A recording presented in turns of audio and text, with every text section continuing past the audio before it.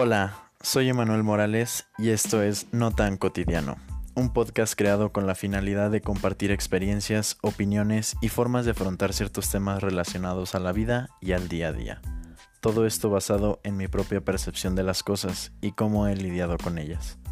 Cada persona es diferente, eso lo tengo muy en claro, pero la forma poco convencional en que yo he atravesado estas situaciones ha resultado muy útil para mi salud mental y mi estabilidad emocional.